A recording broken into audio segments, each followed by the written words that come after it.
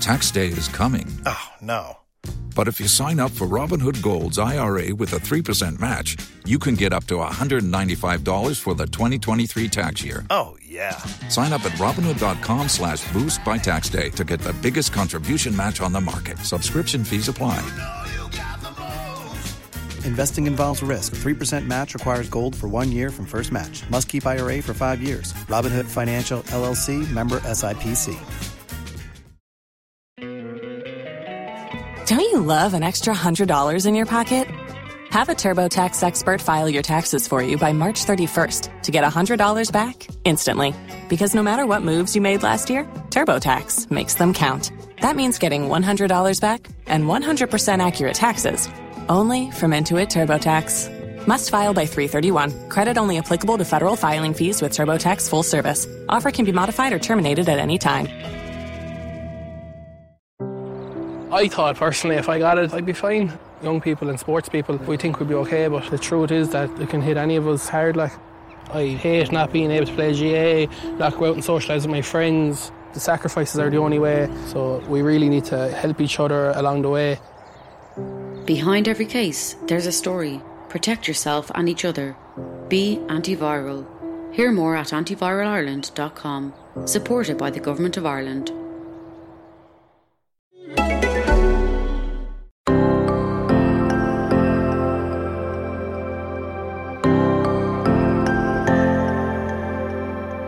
Hi everybody, I'm Chloe Madeley and welcome back to the podcast Series 3.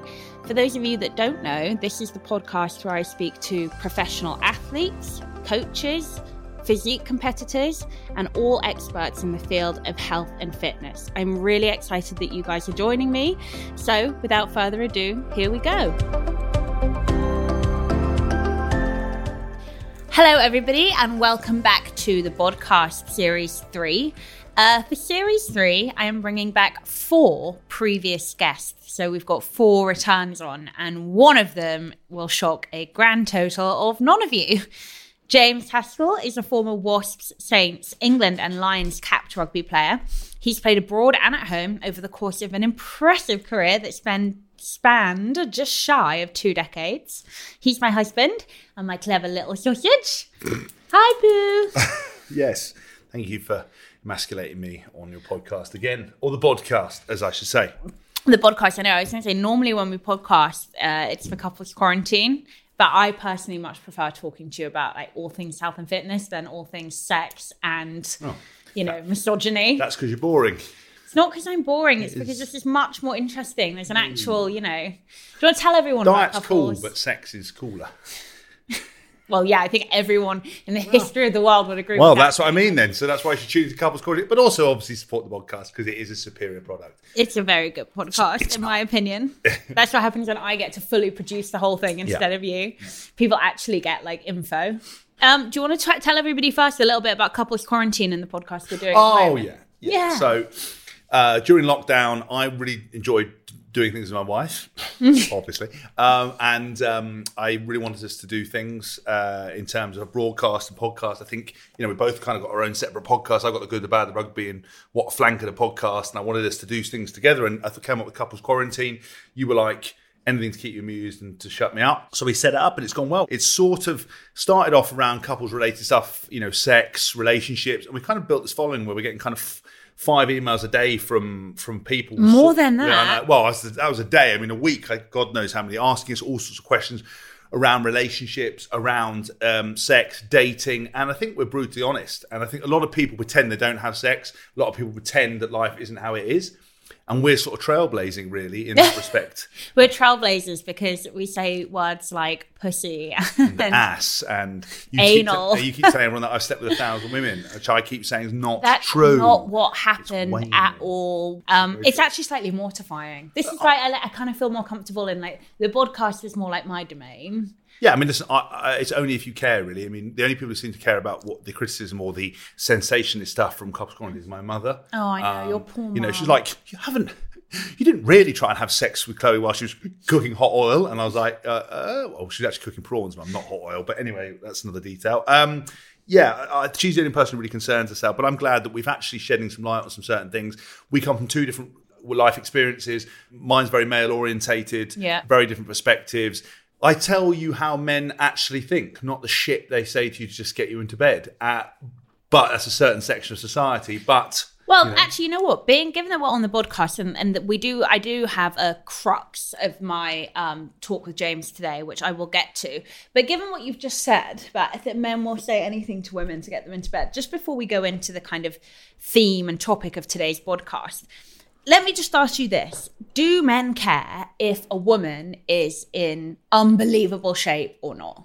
You know firsthand from your reaction your friends have when you're in like mad shape and they go, oh, can't believe you've got a six-pack. And they hate it. I can't tell you a different perspective because the expression another man's meat is another man's poison is so true. For me, somebody in shape is important, but I will sexualize anything. Yeah. But when I say in shape, what I mean is there are varying degrees of in shape. Like I really fancy you when you're like ripped to a bone, but when you are big tits and ass, I'm right now. Yeah, but I'm all about that. Like I'm like 5 kgs. Yeah, but you're still muscly. You're not skinny fat, and you're not like melted wheelie bin. You're like you're fit. But some people like the bigger. You know, I tried the bigger person. I said to my mate, listen. This bigger person was interested, wasn't really my vibe. Beautiful face, beautiful woman, but wasn't really my thing. Well, we should probably just clarify that because you're an athlete, you've always really been attracted to and really respected women who are athletic as well. But not everyone's like that. No, but I also don't. Not everyone's like that. And also, one thing we've talked about before in the podcast is that there is no perfect shape. And where people go wrong and what people get really upset about and don't understand is nobody's telling you how to look a certain way. How you want to look is how you want to look. There is no blueprint for a perfect woman. Yeah. It's just your frame of reference and what you feel like's attractive. Also, you can't expect in 8 weeks to look like a performance or a bikini model. But equally, you've got to understand that no one should tell you what you look like. And there's no such thing as a fit person because what I view as fit and you view as fit could be extremely different, but they're still fit. Yes. They say a lot of cushion for the pushing. Lads are obsessed with boobs. I'm not a boob man. Sometimes, you sacrifice. I feel all men are boob women. I feel all women are boob women. We all love boobs. No, but what I mean by that is that you sacrifice, like they go, well, yeah, but look at the tits. And they can absolutely be the hugest fun bags you've ever seen. Fun bags? But within that, you might, you're then offsetting maybe a soggier midriff but you're not looking past that because you love a pair of absolute huge wangers. I'd roll, I'd happily roll like a B cup with a six pack as opposed to triple E's. But a dard for days. Yeah, I think me and you are really similar like this. I think I can't remember. If a woman is attractive, I really don't care. If you're attractive, you're attractive. And actually, but that's also very subjective. So if I look at a woman and I'm like, holy shit, she is a 10 out of 10. Often you'll look and be like, no, I disagree. And vice versa. But anyway, yeah, you're right. It's very subjective. And I actually know athletes who really want their females to look in shape in an ideal world. And I know athletes who really could not give two fucking shits. And if anything, I even know a couple who are put off by it. But I would never tell a partner, did I want to look a certain way? No. I always operate the policy, treat people how you want to be treated, and also look at yourself. Like I respect my body, I look after it. I think if you ballooned to a ridiculous level, and I was like, hold on, your diet's gone to shit. We would have a conversation purely because of your own health and everything else. But I think there's a big difference between aesthetics and sex appeal. Yeah, great. Like I have met some of the fittest people perceptionally, and they are duller than dishwater. No sex appeal. Yeah. Like absolutely nothing going on. Then I've seen people that you might not say are traditionally stunning, but are like sexy chemistry, sexy as hell and vibe. I'm very lucky in you encompass both of them, which is really nice. You're like, that's why I'm a bit nervous introducing my friends because you're fit, but also you give off that air that, buy me a few drinks and I might roll home with you. Well, yeah, if I have a few drinks, I definitely give off that vibe. It's tragic. And you're very I don't mean it, though. This is couples quarantine territory, so let's move on. And yes, I know some of you might have found James's little talk there hilarious and entertaining and very honest. Some of you will have found it wildly offensive. Welcome to the world of James. And also, by the way, just to be very clear with people listening, I use words like wangers and melted wheelie bin and stuff like that. Fun bag. I know it's offensive. I know you can't say it. I don't care because what great words they are. And I understand it's misogynist. I understand it's objectification and everything else. But I find it funny. So I apologise. Don't think that we had a lovely lady on called Salma El Wadani on our couples quarantine. Yeah, and she basically said, just like I've modified my language around homophobic language, oh, that's gay. I've got to stop using words like drilled, did bits, wangers and everything else. I understand that, and I'm not trying to perpetuate anything. I do it because it's funny. And instead of going, yeah, she had wonderful breasts, why not say I had huge wangers? Right, okay, let's go on to podcast territory. Yeah. So as you know, and hopefully the audience will know by now too, my fourth book, Eating for Results, is coming out on December 31st. And obviously we do the podcast in the build-up to all my book releases. And we talked on our last two podcasts together predominantly about your training and being a sportsman. Obviously we touch a lot on mentality and mental fortitude.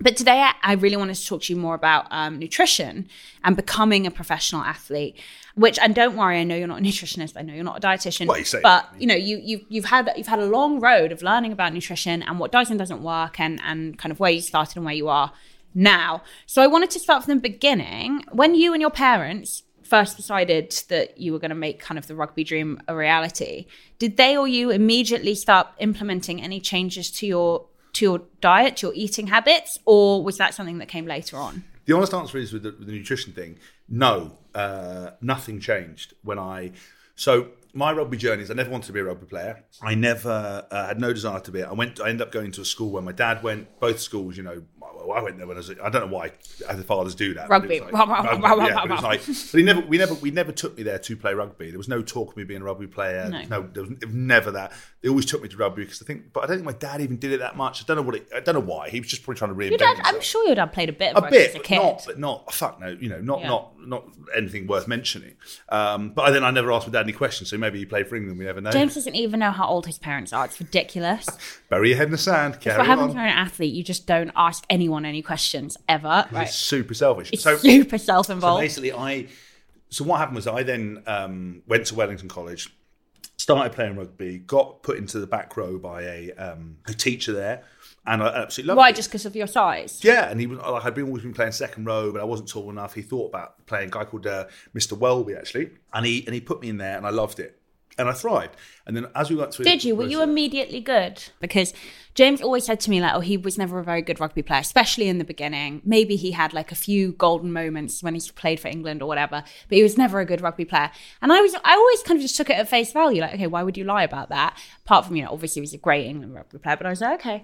And then so many people that I've met since being with you have said I played James at school, or my brother played James at school. He was amazing then. Everyone was scared to play him. And I'm like, you're a liar. Apparently you had a rep for being the future England rugby player. You don't have a person like me. No one ever gives you compliments because they think you're so up your own arse. You think you already know you're the best. Okay, so now in hindsight, were you bloody good right from the off? No, I wasn't from the off. I got better and better, but I didn't really understand what I was supposed to be doing because a lot of my childhood and everything else I was just oblivious.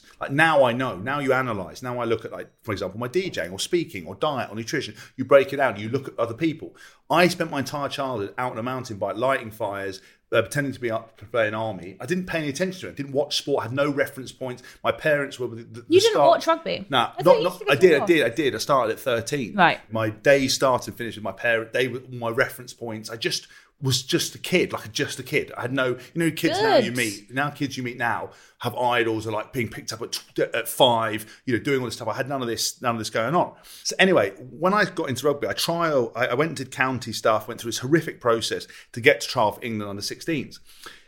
And I got all the way through the process and nothing changed diet-wise. Just eating lots of everything, trying to eat lots of everything. Very skinny, tall, skinny. Yeah, that awkward teenager phase. Really awkward, ugly as fuck. Right, and basically went through this process, got to the final trial, didn't get in, fucked up, didn't do the extra training I was supposed to do. It's all in my autobiography, what a flanker, but essentially... And did you think you were a shoo-in? No, but when you get to the final trial, you've become from a privileged background, you've had no disappointment in your life, you think... You assume. You assume, because you've got no reference point. I was heartbroken. That was my first real tragedy. I didn't have any pets. I had pets, but nothing had died. I had no reference points to, failure. Disappointment. Disappointment. Yeah. My parents gave me everything I wanted or tried their hardest to. I didn't really have that struggle. So I didn't get in, and I sort of cried like a baby. And I was like, but I knew, but my dad was like, listen, you didn't put the work in. I know you were fucking around. I ended up for one trial having a few beers, like 15, with a mate of mine in a guy called Ed Cooper in car park in Bracknell. We got a 6-pack of Fosters, had 3 each, and were fucking almost like paralytic, riding around and trying. And then I went to the rugby game the next day. Obviously woke up hungover, feeling terrible. I'm terrible on the piss the next day.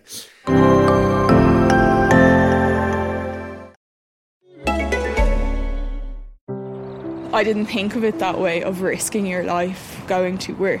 But seeing my colleagues pass away in our own ICU, it's just heartbreaking. Please stick with us for a while and just make our lives a little bit easier, and then we can all be together again. Behind every case, there's a story. Protect yourself and each other. Be antiviral. Hear more at antiviralarland.com. Supported by the Government of Ireland. Acast recommends podcasts we love. I'm Sam Bungie, one of the hosts of West Cork, a story about a community on the far south coast of Ireland that became a kind of paradise for people looking for a fresh start. And nobody knew their past. You could be who you wanted to be, rather than who you really were. Then one newcomer was murdered and another was suspected of doing it. I see in the market, and really, he's always trying to be normal and trying to get people to like him. But we all know, don't we?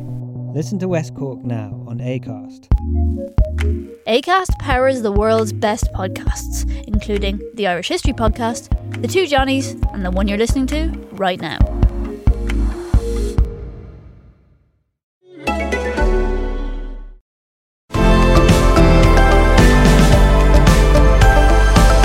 And so anyway, failed this trial. And then basically after that, my dad said, listen, you can see this as a failure, or you can see it as an opportunity to come back. You can play rugby for fun, or you can try and get into England under 18s. It could be a goal. And there was a family friend called Henry Abramiani, basically. I can never pronounce his name, but again, he's in the autobiography.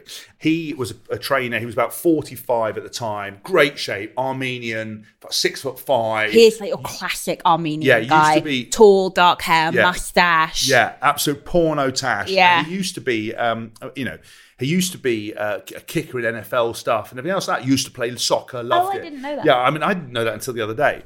And he basically was a friend of the family. He was actually training a mate of mine. My dad said, listen, I've spoken to so-and-so's dad. He's working with this guy. Do you want to start training with him? So I met Big Henry. He's like, big guy. That's what he used to say. So kind of got an Armenian with an American accent. Used to work selling stationery, pens and stuff as well. That was his job.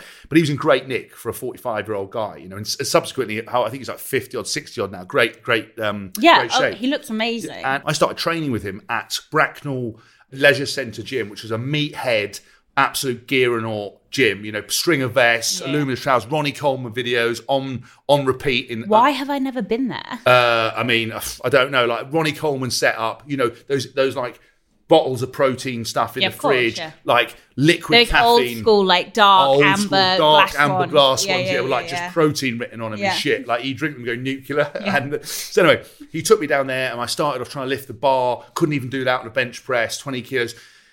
And he was like, trying to get me bigger, but I wasn't putting on any weight because I was at that age doing so much at school. So I remember him, telling me to eat more at school, and he would, tell me to ask for more food from the dinner ladies and stuff, and they wouldn't give me any. I remember having rows of, can I have more stuff? They're like, no. And I was like, you're going to throw it away. And obviously, anytime you answer anyone back at school, you're just cheeky. It's like, no, I've got a fundamental point here. Oh, just you're cheeky. So, you're like, I have a life goal. Yeah. And they wouldn't give you extra food. So what he used to do is bring 3 chickens in.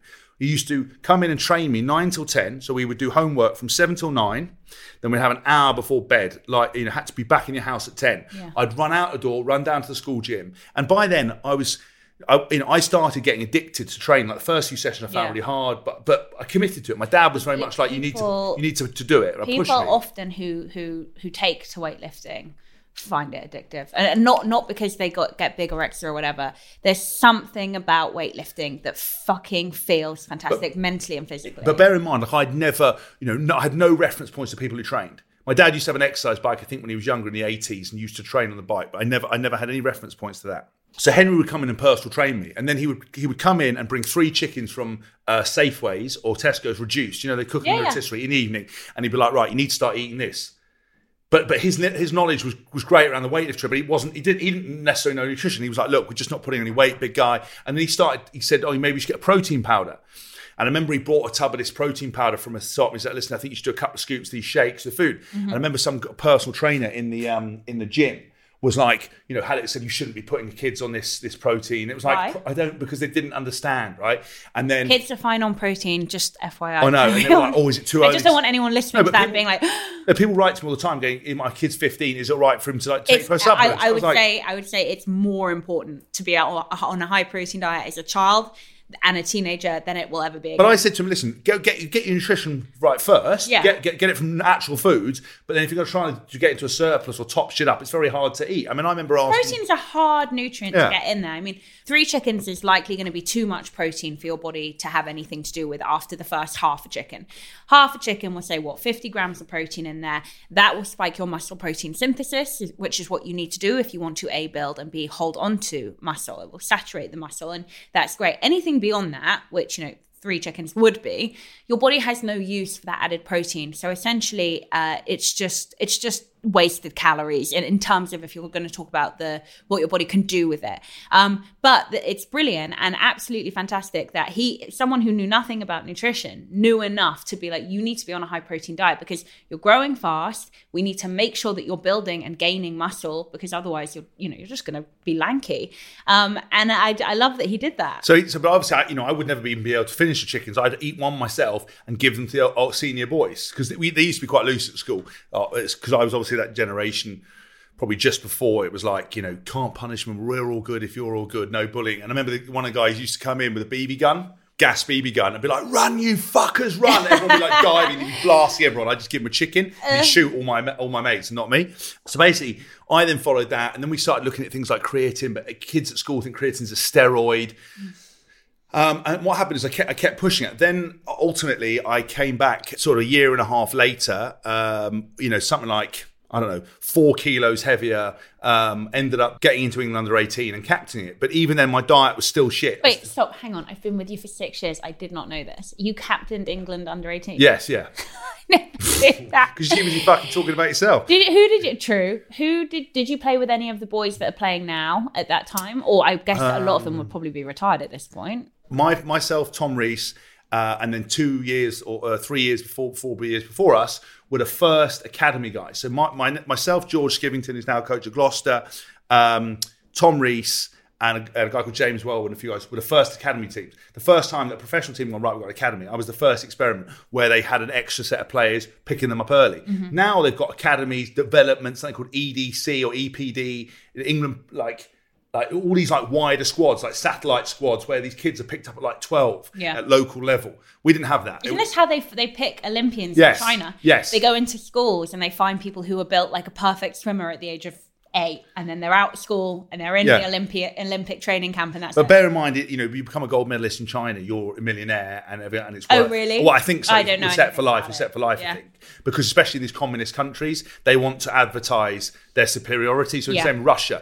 Gold medalists, important people. You're advocating. A shit ton of needles. You're advocated as and they're prepared to do anything because they want to show that communism is superior people, and that's the same with China. So then I came back and was in better shape and got in, and it was a proof to me that if I worked hard, and basically from Henry, I carried on working with Henry for another year and a half. But within that space, I then got signed up to the WAS Academy, and within that, they started looking at nutrition. Right. And started talking about nutrition. So you get into WAS Academy, and how do they approach nutrition? Well, again, pretty backward. Sponsored by Maximuscle. Oh, this is right. Well, fine. I mean, like but Maximuscle back in the day were unbelievable. Yeah, they were the first proper. Them and Metrex were the number one support. Remember Any Given Sunday? Yeah. Willie Beam and oh my God, we should watch that tonight. Cream and with his like the Metrex was like he's like.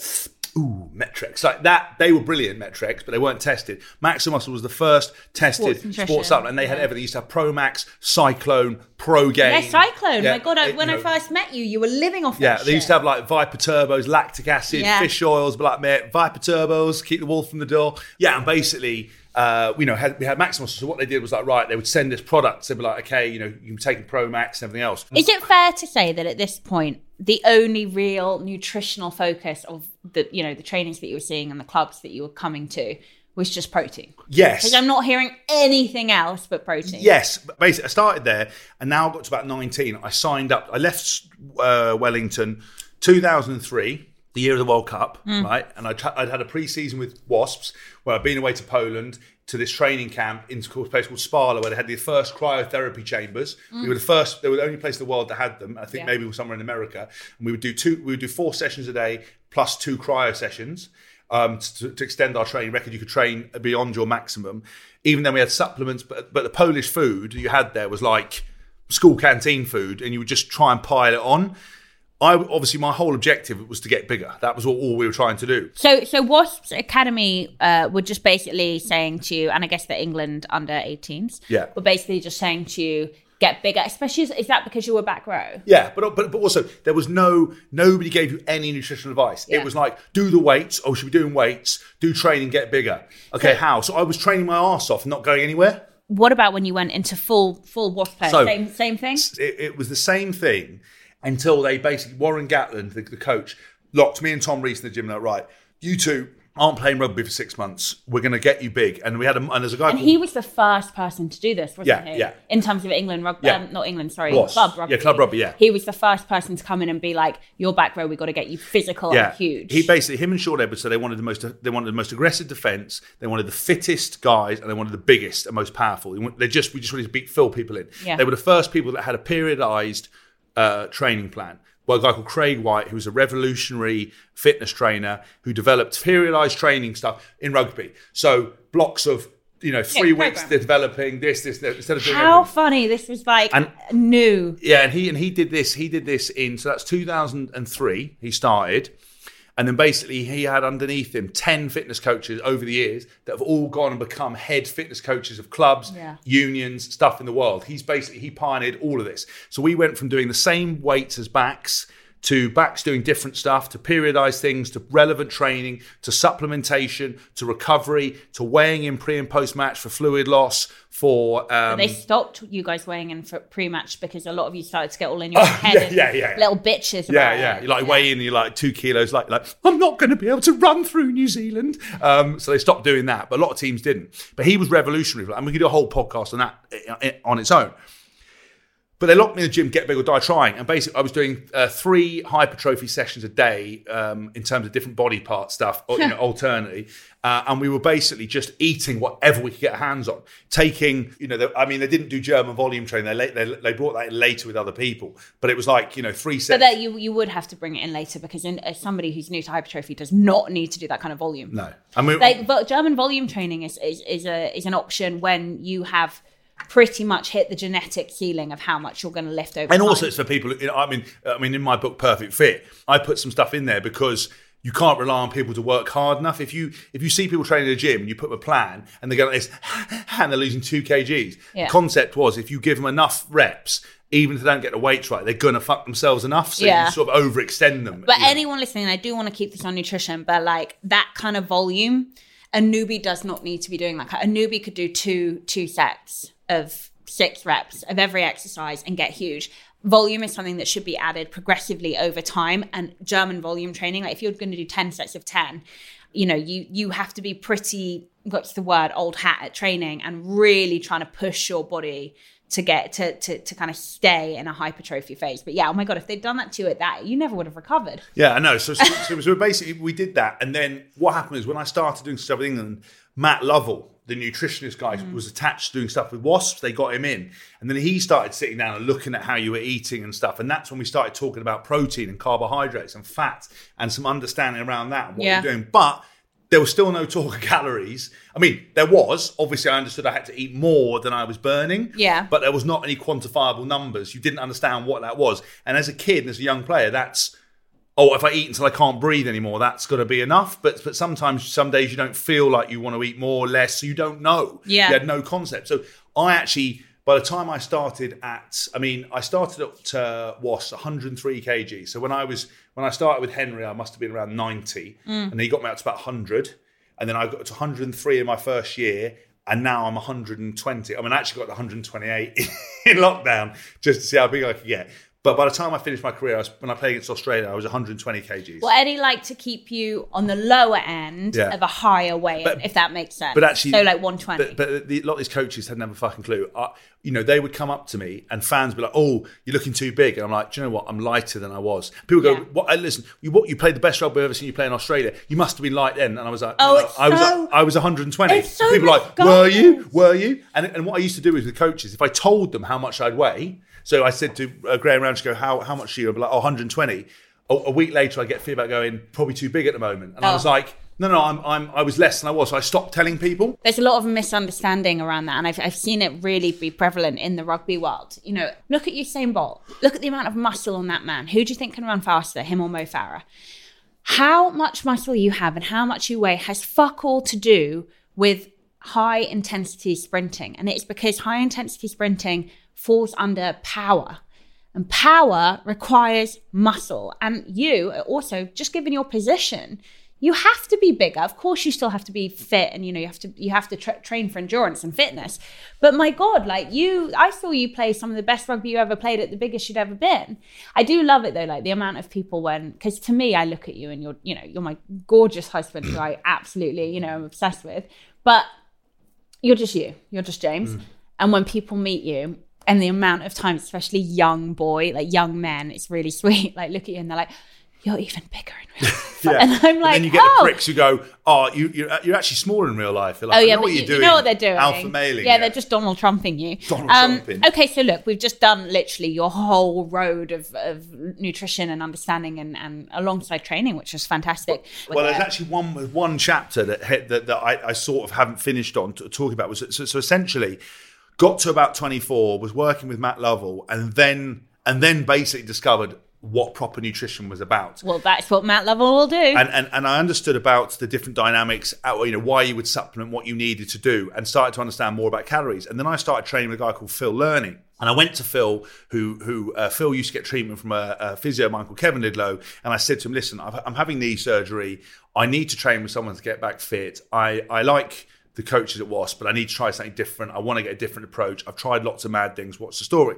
So I went and saw Phil, and Phil combined nutrition with training for the first time. So we were rehabbing my legs to build back my leg strength and trying to get me in the best shape possible. And he put me on a diet. Basically, didn't ask me to track. He knew what was going on, but he essentially put me on a meal plan. This was before tracking, yeah. Yeah, it's before tracking. So this is a meal plan This is a meal plan, right? Yeah. So he basically then was like, right, every meal, I want you to have 300 grams of a protein source, like chicken or whatever. 250 grams of a protein source, 300 grams of a carbohydrate source, and 150 grams of a fat. I've been in hospital 3 separate times. One was the big 3-week stay in the coma. Number 2 was the nerve damage diagnosis. Number 3 was a surprise attack out of nowhere and I couldn't breathe properly. Perfectly healthy 17-year-old, no underlying conditions. It's crazy. Behind every case, there's a story. Protect yourself and each other. Be antiviral. Hear more at antiviralarland.com. Supported by the Government of Ireland. So was he specific about lean protein or fatty protein, or was he just? Yeah, I asked him what, and he basically said chicken. He said white fish, chicken. Red meat, but basically put those things in together. And he was like, right. I said, well, how many times do you eat a day? He goes, I want you to eat 6 of those meals a day. Yeah. Right? Because bear in mind, and that is just so everybody knows, that is knowing Phil Learning as I do, and even pre-tracking, that will have been to keep on top of muscle protein synthesis. So if anyone's listening, like, oh, that will be for metabolism. No, it's not. And basically, what he did was he then cleared everything out of my diet.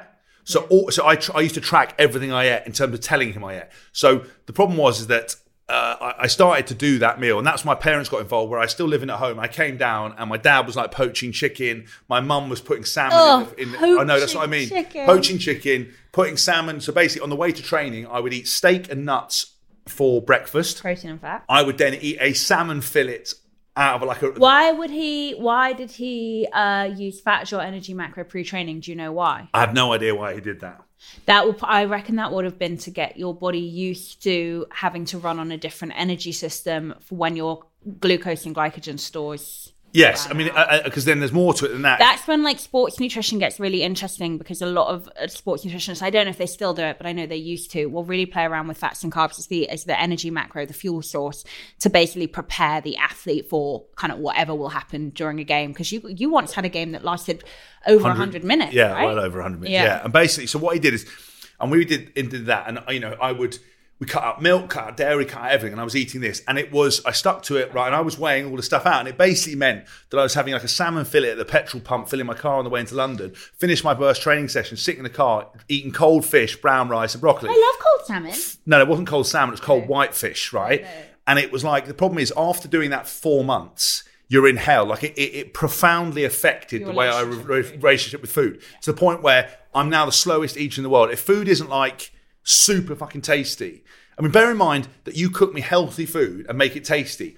There was no creativity in this food. There was no herbs and spices on the chicken. There was nothing, no rubs, no fucking hot sauce. This was just single ingredient foods cooked basically in fucking water. This is what we would call a bro diet. It was the most insane bro thing. But fuck me, I was shred city. Yeah. I performed really well. And then one thing he did then was that basically 2 days before the game, I didn't change any of my diet building up towards the game. Because when I was younger, the one thing I forgot to say is when I was at school, Friday night before a game, we would have a massive pasta cook-up, all the meatheads, and they would put like a bucket of pasta sauce, and we'd eat that, thinking that was a good idea. Bear in mind, you're suddenly spiking yourself with a pile of fucking carbs.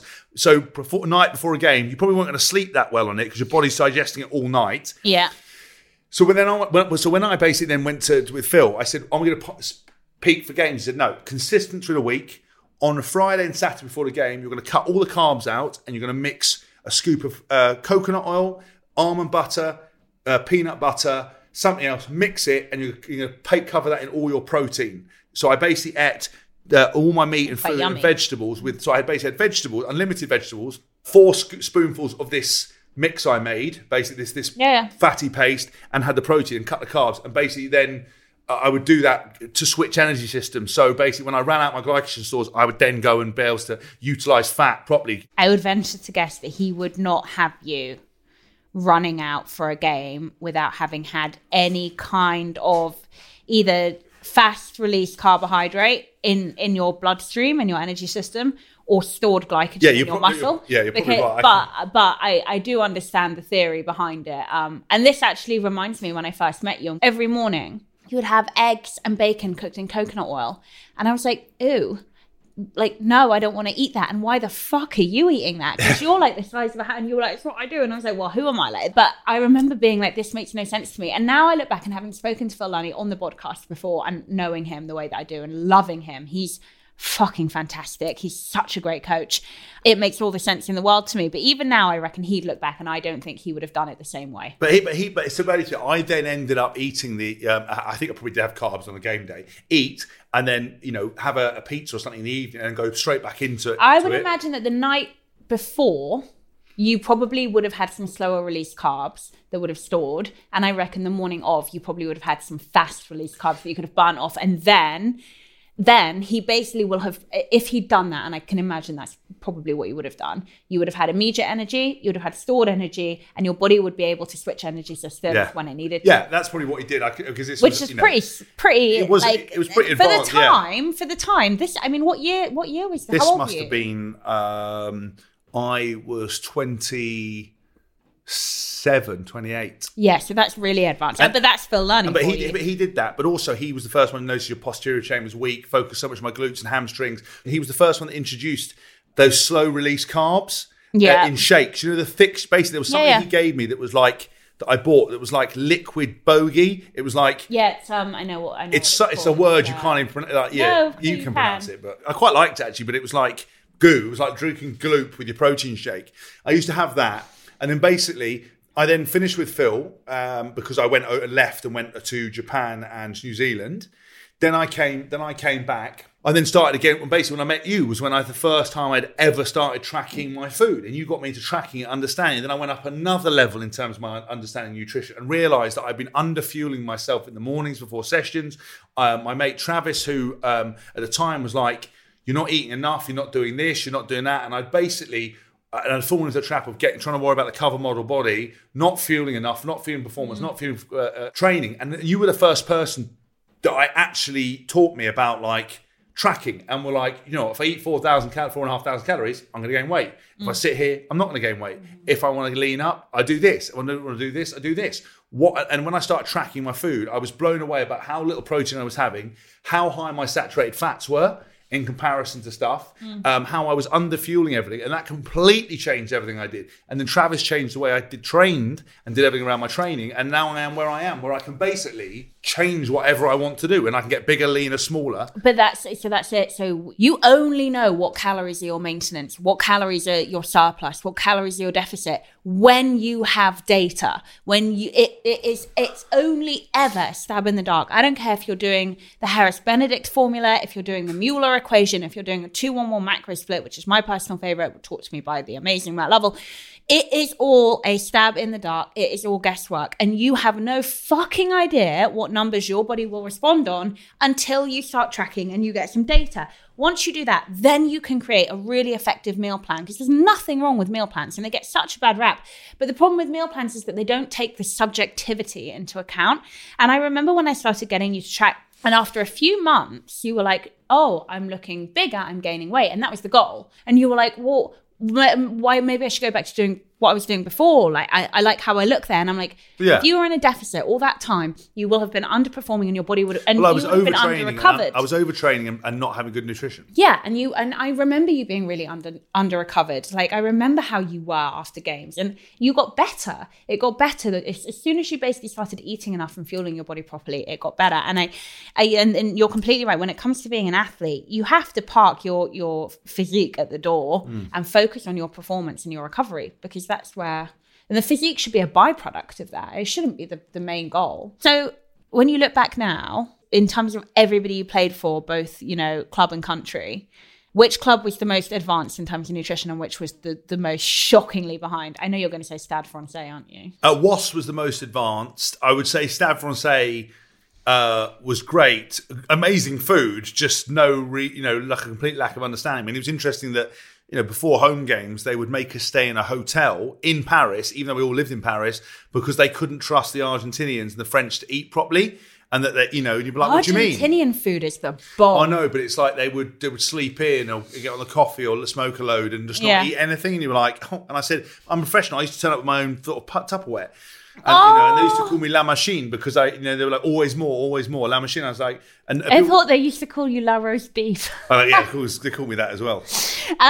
Did you take a different nutritional approach when you started training for MMA? And do you want to just give everybody like an update on where you are? Yeah. I mean, the MMA thing's interesting. Obviously, I prepared for my first fight, was ready to go. I tore my pec, but I was ready to fight, and that got canned. And they're still talking about fighting in empty arenas. They're still talking about this kind of stuff. And I'm like, I just don't know what I'm going to do about it, to be honest with you. I've had a few issues with my body. I've got, I had to have an injection in my spine.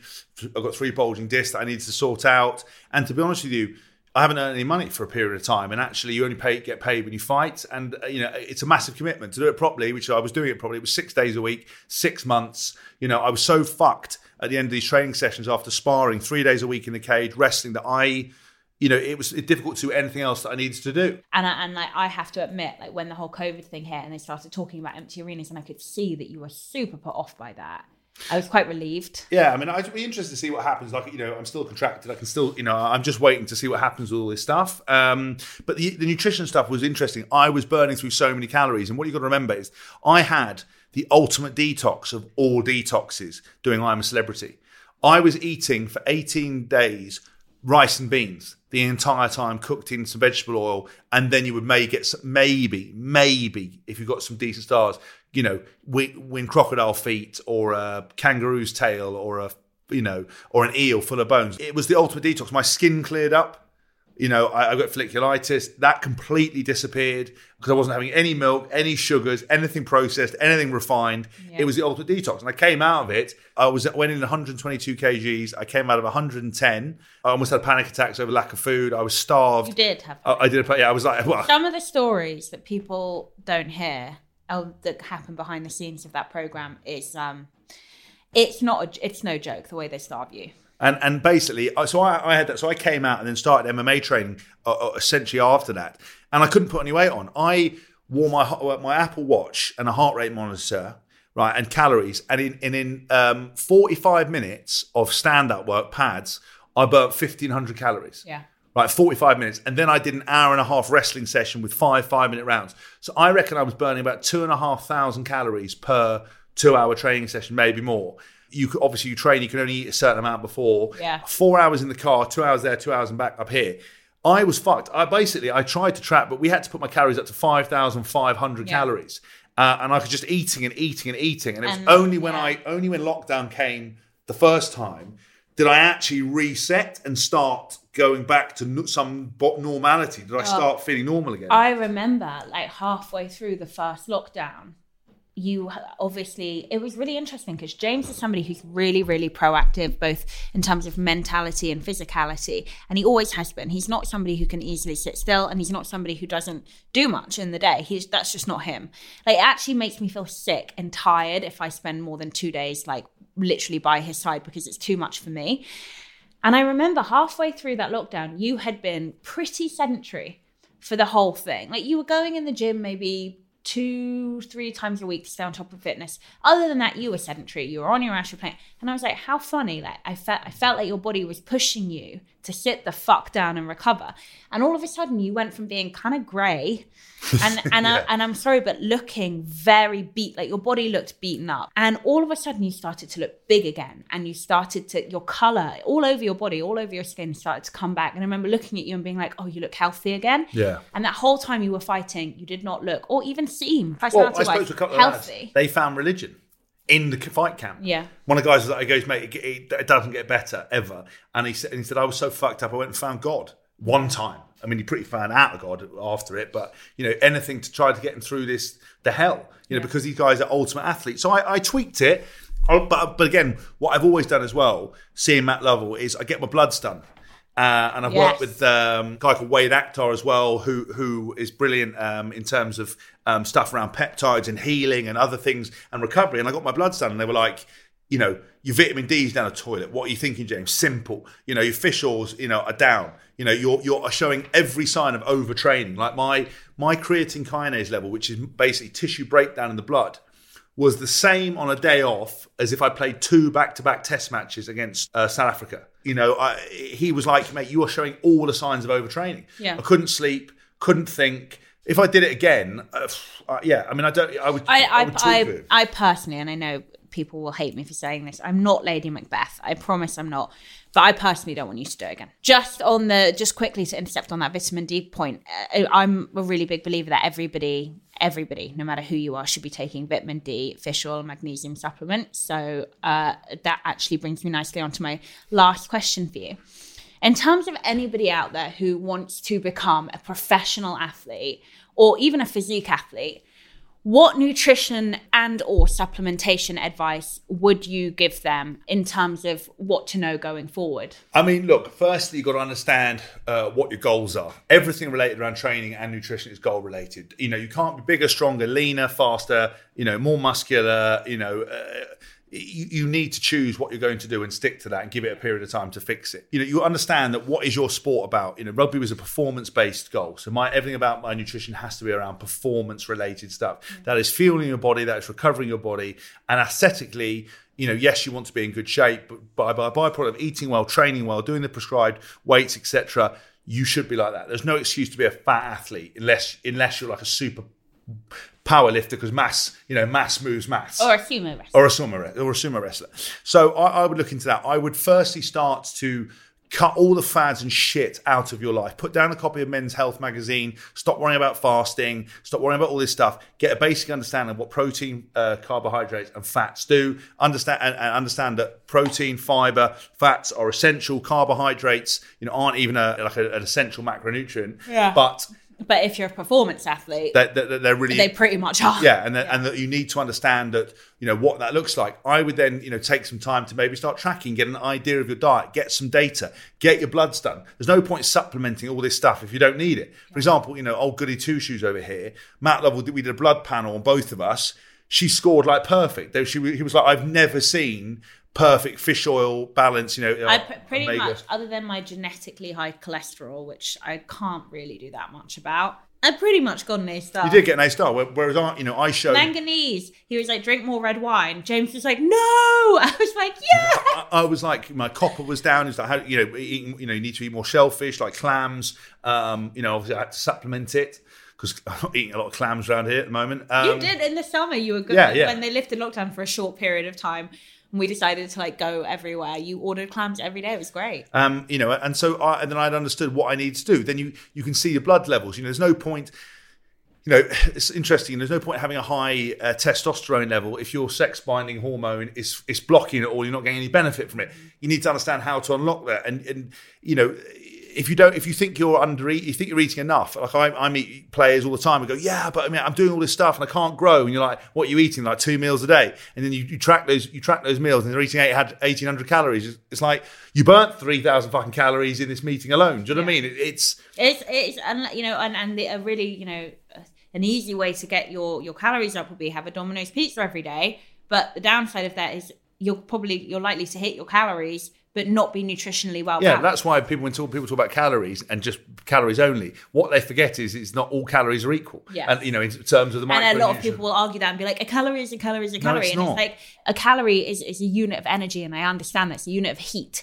A calorie from an donut, Oreo, is very different from a calorie from a piece of green chicken veg. breast or whatever. Yeah, I mean, it's just not the same thing. But go on. But people, I would get that knowledge. I would also then look at a plan and find someone that you respect. That knows what they're talking about. So don't go to a bodybuilder for a performance plan. Equally, don't go from a marathon runner for ideas on how to bulk up. It's not going to do that. So find people that you respect, look into it, take your time, focus on one goal, and understand what that is. And remember that decent diet affects sleep, mood, sexual health, performance, skin, thinking ability, concentration. Personality, everything. If you get that right, you can genuinely change your life. Yeah, I love that. And just having spoken a little bit about supplements, be very, vitamin D, fish oil, magnesium, those are the three that I really push on clients. Be very careful to start going really kind of specific and left of field with your supplementation, because your whole body is like a chain effect. It's like a domino effect. And if you start pushing one thing without pushing something else, you can find that actually it's suboptimal in terms of your nutritional and hormonal health. But James, that was fantastic. And I love that we literally did a whole hour talking about nutrition, which we've never done before. I love you. Thank you for coming on. That's right. I'm sorry that this time I can't take you for dinner to say thank you. But you cooked me breakfast just now. Yes. That's fine. I'll cook you lunch as well. Oh, you're such a kind lady. So thank you guys so much, and tune in next week for another episode of the podcast with another fantastic guest. Bye guys.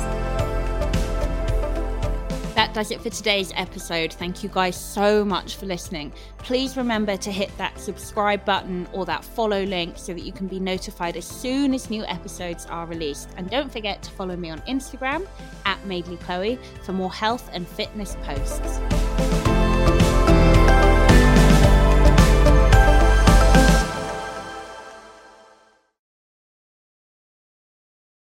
Sports Social Podcast Network.